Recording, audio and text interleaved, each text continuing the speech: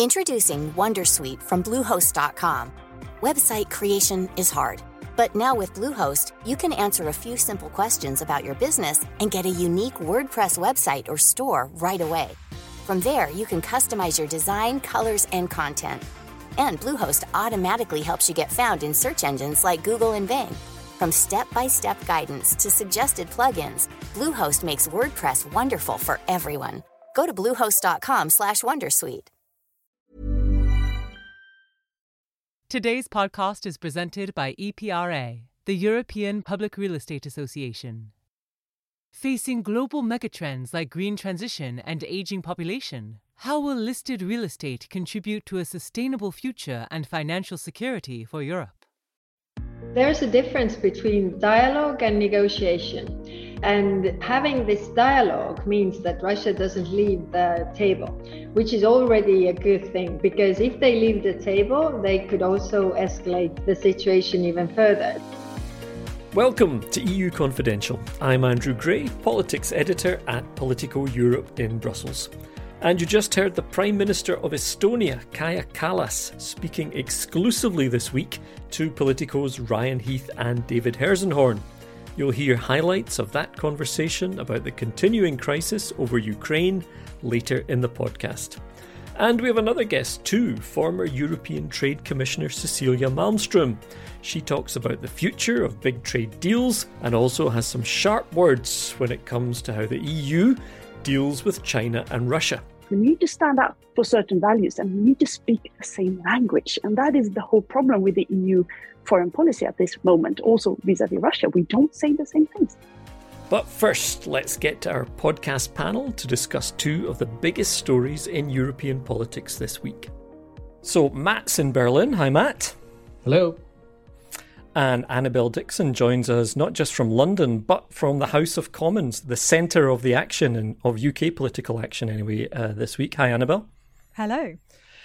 So even though we are EU confidential, I did feel like the big drama, political drama in Europe this week. I mean, in a sense, we have these two very strange stories, or, it's strange to have these two things in parallel, where we have the Ukraine crisis going on, a matter of war and peace.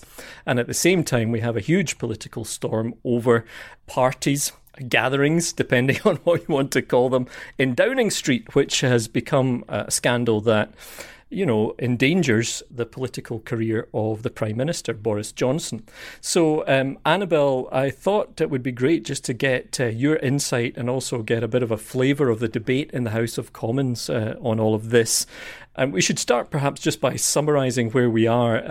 The senior civil servant, Sue Gray, delivered what was really an update rather than her actual report into all of these gatherings. And the reason it was just an update and didn't contain much detail is because the Metropolitan Police are now looking into 12 of the 16 gatherings that she was looking into. It seems like quite a lot of material has gone to the police, including photographs as well as a hefty report. But what she did say, in some ways I think was already pretty damning. She talked about failures of leadership and judgment. She talked about heavy drinking, a drinking culture in really the Prime Minister's office in Downing Street. And she made very clear that she did not think some of these events should have happened, given the COVID restrictions that the country was under at the time. And she also said that some of the things shouldn't have developed as they should have. So when do they ever? Yeah, good point. But that brings us to the drama of the House of Commons, Annabelle. So then, Boris Johnson has to come out and give his reaction and face MPs over all of this. It's not my fault if the Prime Minister can't be trusted to tell the truth. You were in the House of Commons that day. Give us a sense of the atmosphere and also what stood out to you from that debate, which was very dramatic. Yes, that's right. It was one of these kind of big dramatic days. We talk about them all the time, but this really was one of them. So Boris Johnson had to face his MPs. It was about an hour after this report dropped. So you had the opposition. Keir Starmer gave a very good performance, I thought. There was some incredible kind of accusations that the Prime Minister had no shame. He renewed his calls for him to resign. They think the Prime Minister should do the decent thing and resign. Of course he won't, because he is a man without shame.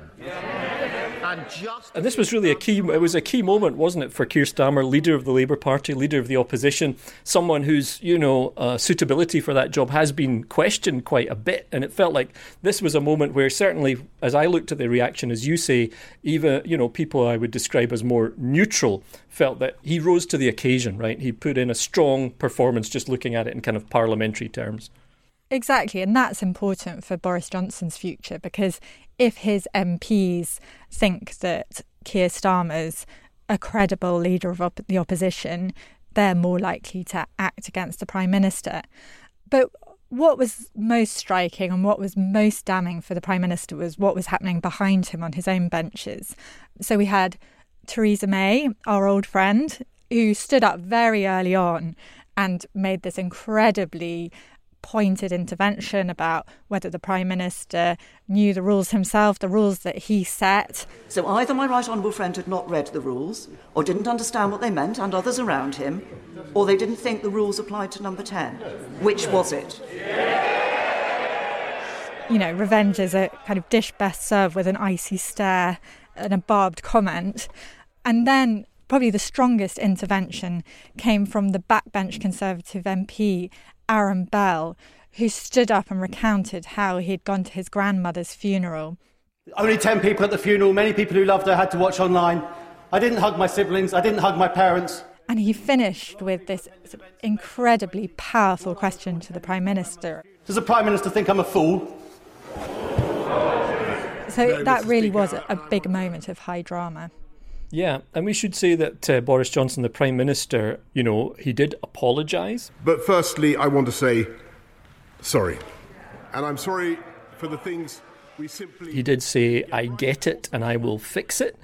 But I would say for me, just kind of watching from outside, not as someone who inhabits the Westminster bubble, I was even then struck by some of his phrasing, which seemed to be passive. He talked about how this had been handled. Also sorry for the way that this matter has been handled. And how we had done things. There wasn't a lot about him personally being in charge and taking personal responsibility for things that happened in his office.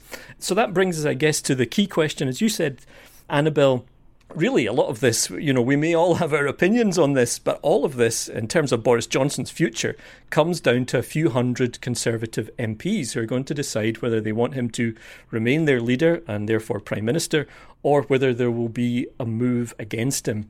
You talked to a lot of MPs that day, I think, and have been talking to them over the past few days. What's your sense of where they stand at the moment on this? Well, a lot of MPs are in absolute agony. It feels like every time you talk to an MP, it's actually a bit of a therapy session. It took me about an hour to leave work the other night because I just kept bumping into MPs who wanted to have a really long chat about the dilemmas they were going through. And a lot of them are deeply uncomfortable. They can't defend. They won't defend what the Prime Minister's done. They're furious. They've got their own stories. They've got the stories from their constituents. But they're not yet moving against the Prime Minister. And there's a sort of mixture of reasons why. But I think a lot of MPs don't think he'll be there fighting the next election, but they're worried about the timing. So they're worried that if they move too soon, the Prime Minister could say, give me more time. The police investigation isn't complete yet. And then the other big concern is about what comes next. There's not a sort of obvious successor, and that throws up all sorts of uncertainties. You'll have a sort of very bitter leadership contest. So there's a lot of things going through their minds. Right, and then of course we also have the police investigation hanging over this. We don't know how long that's going to last. It sounds like it could be a while. So in a sense there is this kind of sword of Damocles, hanging over the Prime Minister in any case, right? Which could finish him off, I think, if they came back with a damning verdict.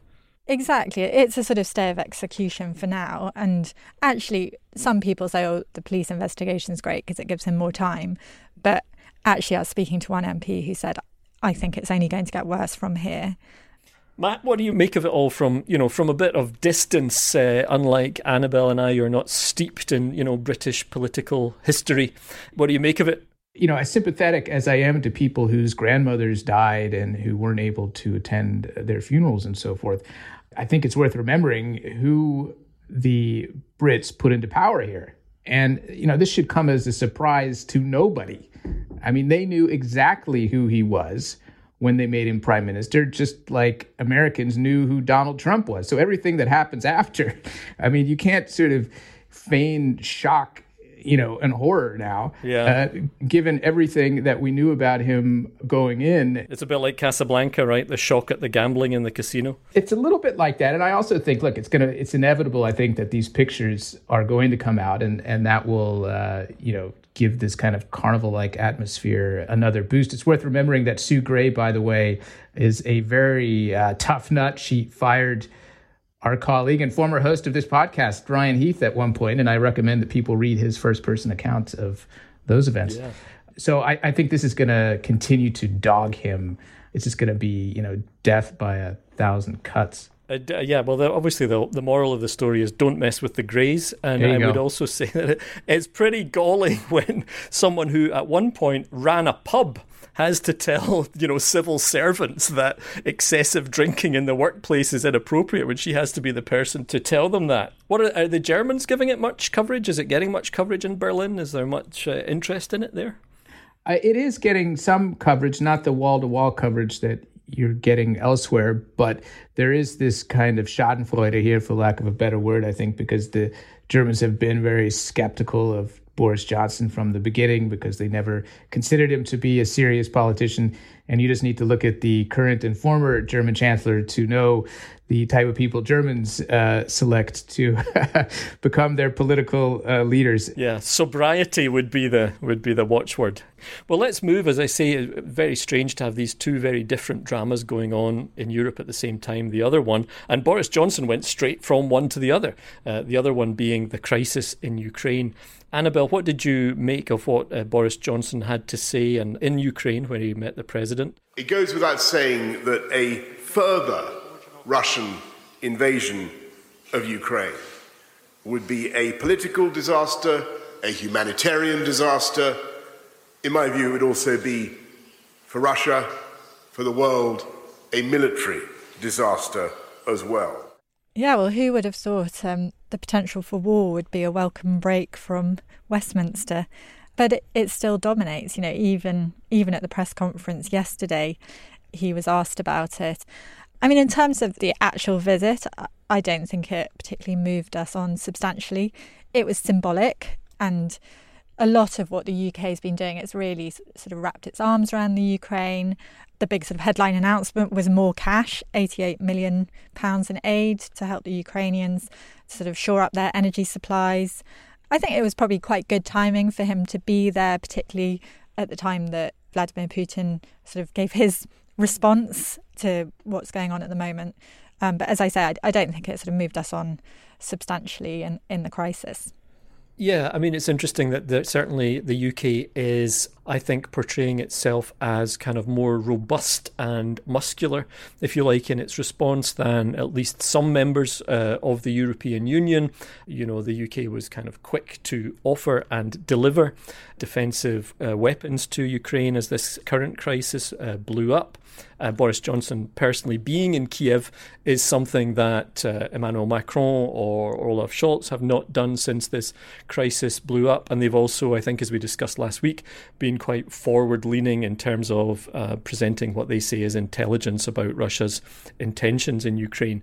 And as I say, that does contrast quite sharply, Matt, in particular with the German response here. And Olaf Scholz is heading to Washington to discuss the Ukraine crisis with Joe Biden and other subjects as well, I'm sure, but that's obviously going to be the focus. It feels like Olaf Scholz has got quite a bit of explaining to do. Would you agree? Absolutely. There's huge frustration in Washington behind the scenes, not publicly, but behind the scenes. There's a lot of frustration with Germany's kind of refusal, really, to do something, more symbolic even in terms of showing solidarity with Ukraine here, whether it be sending rifles or howitzers or even rhetorically speaking, coming out a little bit more strongly and backing up Ukraine. And I think to kind of connect to what Annabelle was just saying, the contrast to the UK is very dramatic. And the UK has shown itself here again, I think from an American perspective, to be really the indispensable ally of the United States here. And I think this is something that is really driving a wedge through the NATO alliance. And Germany obviously has this history of kind of wanting to play both sides of the fence when it comes to Russia and not being too aggressive towards Russia for fear, really, I think, of damaging their business interests with Russia. There's obviously the gas question, and Nord Stream 2 is getting a lot of attention now. But Germany really has much deeper commercial interests with Russia as well. And I think that they are I know that they are very concerned about the long-term effects this conflict could have on that, especially if there is an invasion and if they are forced to go along with Western sanctions against Russia. Additional Western sanctions against Russia.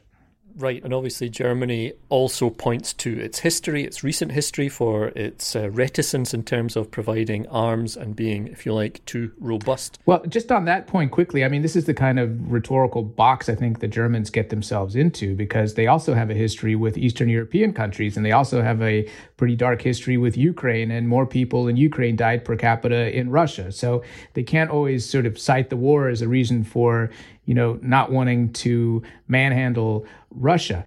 Annabelle, go ahead. Yeah, I just had a question for Matt about some public opinion on it. What does the German populace think? Right. Well, the German population is really behind the government on this. There's not a strong willingness to send arms into Ukraine. Okay, let's leave it there for now, but Matt and Annabelle will be back later in the podcast with some recommendations with a sporting theme. But for now, Matt, Annabelle, thanks very much. Thank you. Thank you.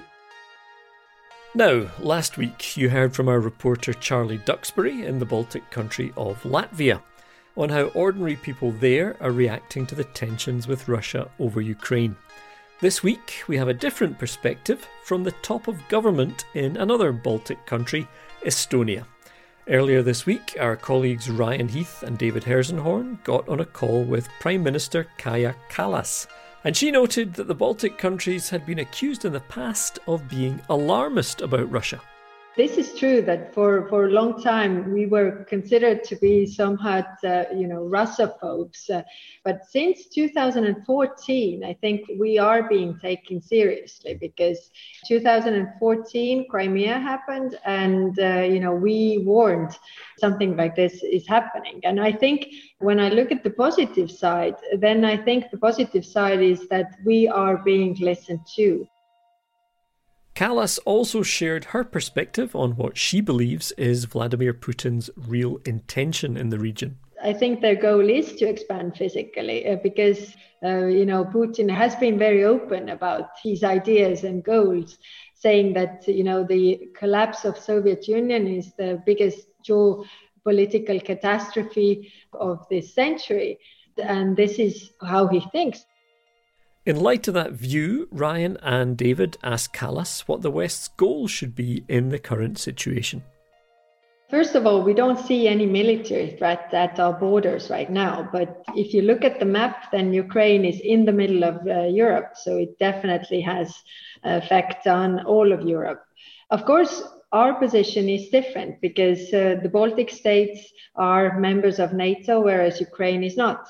And what is the difference? The difference is that we have Article 5 in NATO, which says that attack on one is attack on all, which means that we have, different troops also present here. But if, we would be attacked, then it would mean that, Russia is attacking US directly. It would actually make this link. And I think that this is totally different risk. But what they are doing is pushing this, a bit further every time. I mean, 2014, Crimea happened, then Donbas happened, and nobody was talking about give Crimea back. And the talk was more about let them not go any further. And this is something that we definitely have to prevent right now. I have used this quote several times, that they use this old Soviet type of negotiation tactics, which is first demand the maximum, demand something that has never belonged to you, then second, present ultimatums, and third, do not give 1 inch in the negotiations, because there will always be people in the West or who will negotiate and give you something that you didn't have before. So this is definitely something that we should keep in mind, and why this is so important, that the situation is not escalating, and why it's so important that NATO, the allies, are not giving anything, even small things, to Russia. For example, what they have asked, that NATO goes back to the 97 borders. Well, this is outrageous. It means that half of the members in NATO shouldn't be in NATO. And first of all, Russia has no say who can and who cannot be member of NATO. And the second thing that we are very cautious of is, demands regarding military exercises, for example, because the goal of Russia is to get the agreements, whereas they have no intention of keeping the agreement, if you look at the agreements that they have made. Maybe I can jump in there, because you're showing, even now, a realistic assessment that I don't hear from many people in Brussels, and that is that up until this point, what Putin is asking for is something for nothing. He's made all of these demands. If he gets any of them, it would be something for nothing. And yet you're also raising a question that I've been asking, which is I don't see how there is a negotiated solution between two parties that no longer trust even the agreements they have previously signed. And so maybe you could talk a little bit about how your colleagues around, especially from bigger member states around the European Council table, have been handling these talks. Because I was very impressed last spring. The UKO, there was a push by Germany and France for this summit with Putin, and small states, the Baltics and Poland, said no way. And there were very, very realistic Russia conclusions. But now we see Macron on the phone twice already with Putin, officials tripping over each other to get to Moscow, one and the other, allowing him to be at the center of the world stage. And I wonder, as you say, there's an instinct on the Western side to negotiate, but to negotiate to what end? I mean, shouldn't at some point they pick up the phone and say, hello, Vladimir Vladimirovich, have you withdrawn from Crimea yet? No? Okay, bye. And hang up. Yeah. I think there's a difference between dialogue and negotiation. And, having this dialogue means that Russia doesn't leave the table, which is already a good thing, because if they leave the table, they could also escalate the situation even further. So I don't mind having a dialogue. What I was really against in the spring was having a high-level summit, because as we agreed as European Union that unless Russia gives back Crimea, we will not hold, high-level summits with Russia. And then suddenly the talk about, the high-level summit comes up. So the question immediately is, has Crimea been given back? Has there something been changed? So if not, then we are just weak if we step towards them. But it is true that different leaders of our big allies are having these dialogues. And I can clearly see what Putin does. Putin wants to play us against each other. For Kremlin, it is their interest that we are divided, whereas it shouldn't be our interest. Our strength is in unity. And I must say that holding this unity in the messaging is our strength, and we have kept this. That was Kaja Kallas, the Prime Minister of Estonia. And if you want to hear the full interview, be sure to check out Ryan's podcast, Global Insider, which will be out next week. Now, we'll take a short break and then talk global trade and the EU's geopolitical ambitions with former Trade Commissioner Cecilia Malmström. And we'll also have some reading recommendations for you. Stay with us. Introducing Wondersuite from Bluehost.com. Website creation is hard, but now with Bluehost, you can answer a few simple questions about your business and get a unique WordPress website or store right away. From there, you can customize your design, colors, and content. And Bluehost automatically helps you get found in search engines like Google and Bing. From step-by-step guidance to suggested plugins, Bluehost makes WordPress wonderful for everyone. Go to bluehost.com/wondersuite. A message from EPRA. In an era where the green transition and retirement security are top priorities for the next EU Commission, listed real estate is a dual force in addressing these global megatrends. As the world strives to meet the Paris Agreement's objectives, the sector provides transformation to Europe's building stock, significantly reducing our carbon footprint and advancing sustainable development goals. Amid financial uncertainties, particularly around retirement income, listed real estate offers a resilient investment choice, promising stability, growth, and positive social impacts. It provides crucial infrastructure Europe needs, from healthcare facilities to sustainable housing, ensuring a greener, more secure future for millions. EPRA and its members are dedicated to leveraging this potential, working alongside EU institutions to foster investments that build and benefit society and Europe.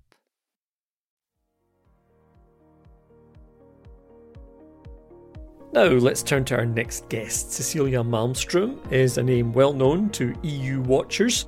The Swedish Liberal politician was once a member of the European Parliament and then went on to become a member of the European Commission, serving until 2019 as the Commissioner for Trade. But while Malmström has since left the Commission, she hasn't left the Brussels bubble. She's taken on a new role as a senior advisor at the law firm Covington & Burling. Here's her description of what she will and won't be doing in that job. I don't lobby the Commission, obviously. It's not a lobby organization. It's more an advisory and arbitration. But I can more contribute to explain the context and advise on how to penetrate very complicated law materia. Malmström spoke with our senior trade correspondent, Barbara Moons, earlier this week. In recent years, the EU's been struggling to close and ratify trade deals. Do you feel that the EU's area of doing global trade deals is over, or do we just have to wait until the French elections and then we can pick things up again? Well, I certainly don't think it's over. That would be a huge pity because the EU, right now we are struggling with a lot of international challenges. But one area where the EU is and has been really strong is in the trade area. We have more trade agreements than anybody else. And trade is not only a way to, create jobs, investment and growth. It's also a way to, cooperate in a vast area of fields. And it creates connections between people as well. And that has been a real strength for the European Union to make those allies apart from the pure economic advantages as well. So it would be a real pity if we stopped that because it gives us access to markets. Obviously, it gives us possibility to set standards and to work with allies on a variety of fields in trade, obviously, for instance, when we try to reform the WTO, but also it has side effects when you start cooperating in environmental issues or science or transport and things like that. So that's why this is really creating an important place for the European Union on the global arena. So I hope while we are navel gazing and seeing how we can be a more powerful geopolitical player, that is important as well. But let's not forget that the biggest geopolitical asset that we have is the trade policy. So how can we change that dynamic again? What needs to be done at this point? Well, right now, I think there's a lot of domestic policy in some countries who are sort of blocking this. But we need to discuss this in a broader area. We need to discuss it in a geopolitical sense as well.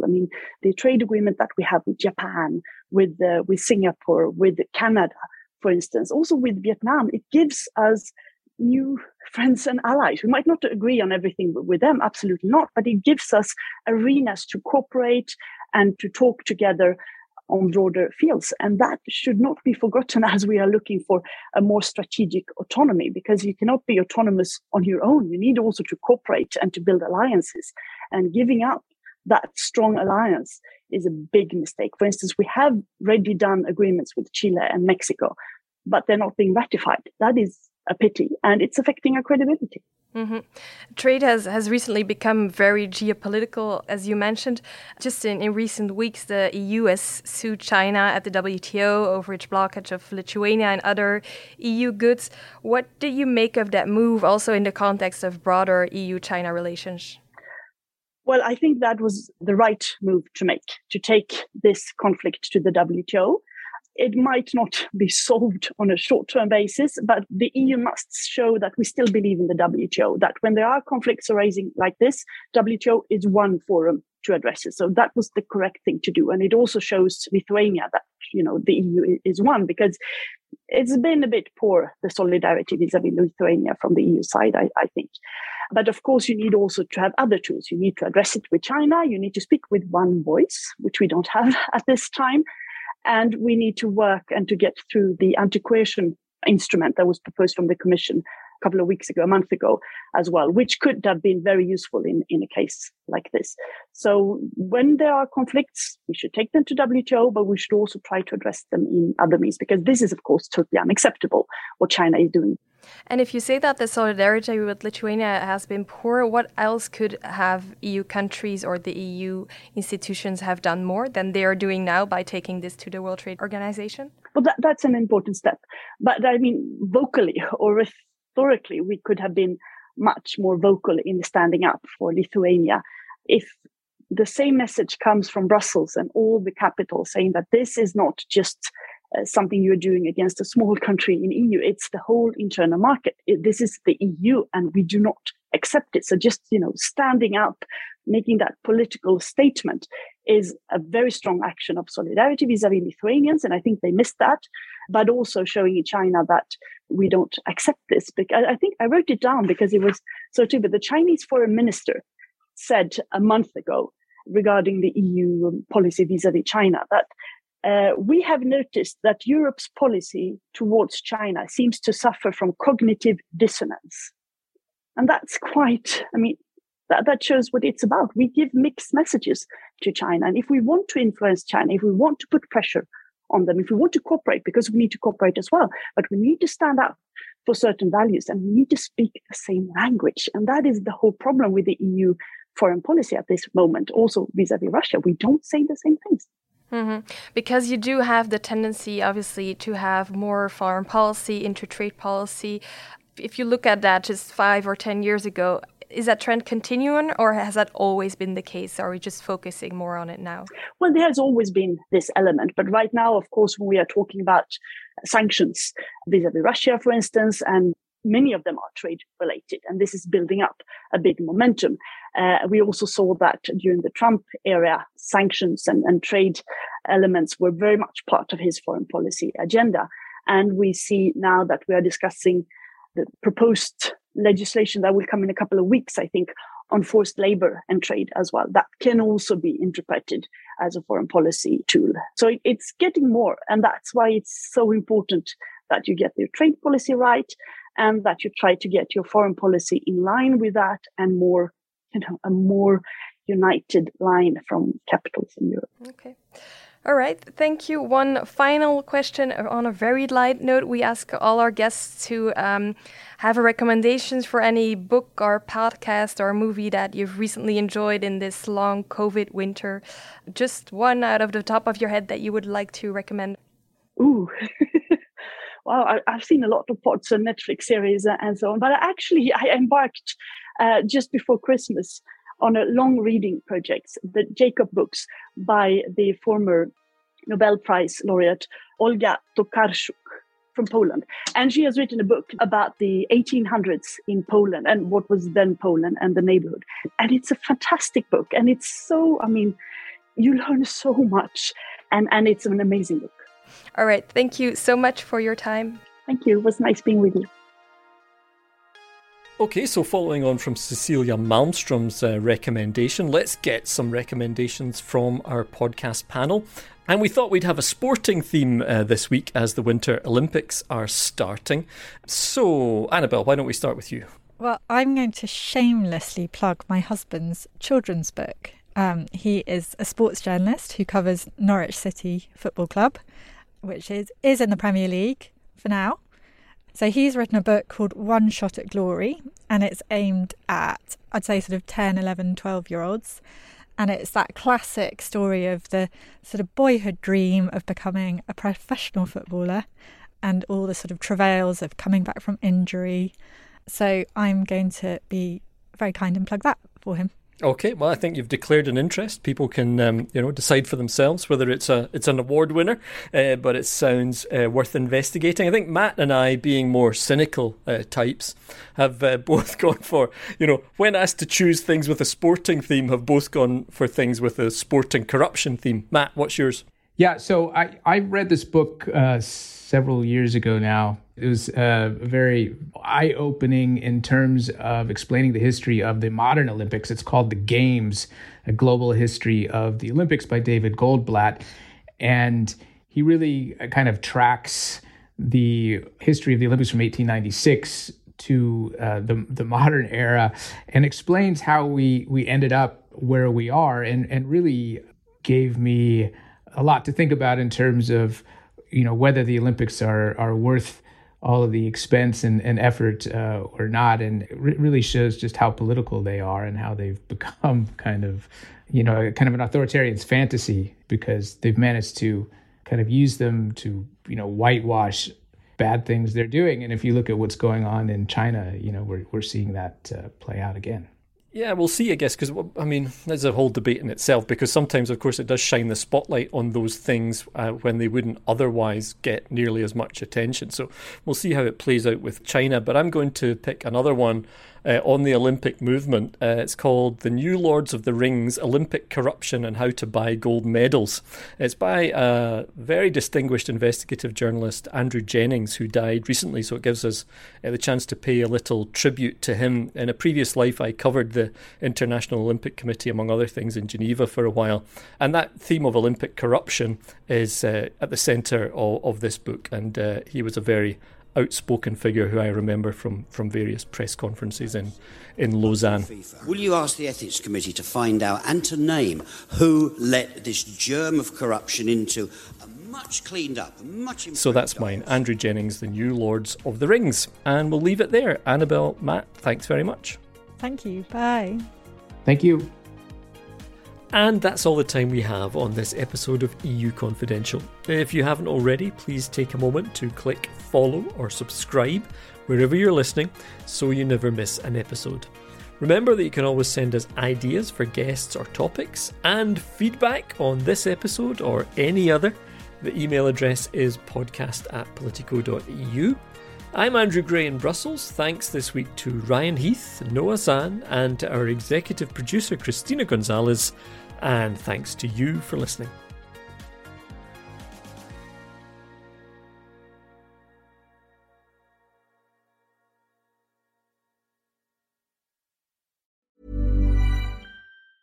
Tired of ads barging into your favorite news podcasts? Good news. Ad-free listening is available on Amazon Music for all the music plus top podcasts included with your Prime membership. Stay up to date on everything newsworthy by downloading the Amazon Music app for free or go to amazon.com/news ad free. That's amazon.com/news ad free to catch up on the latest episodes without the ads.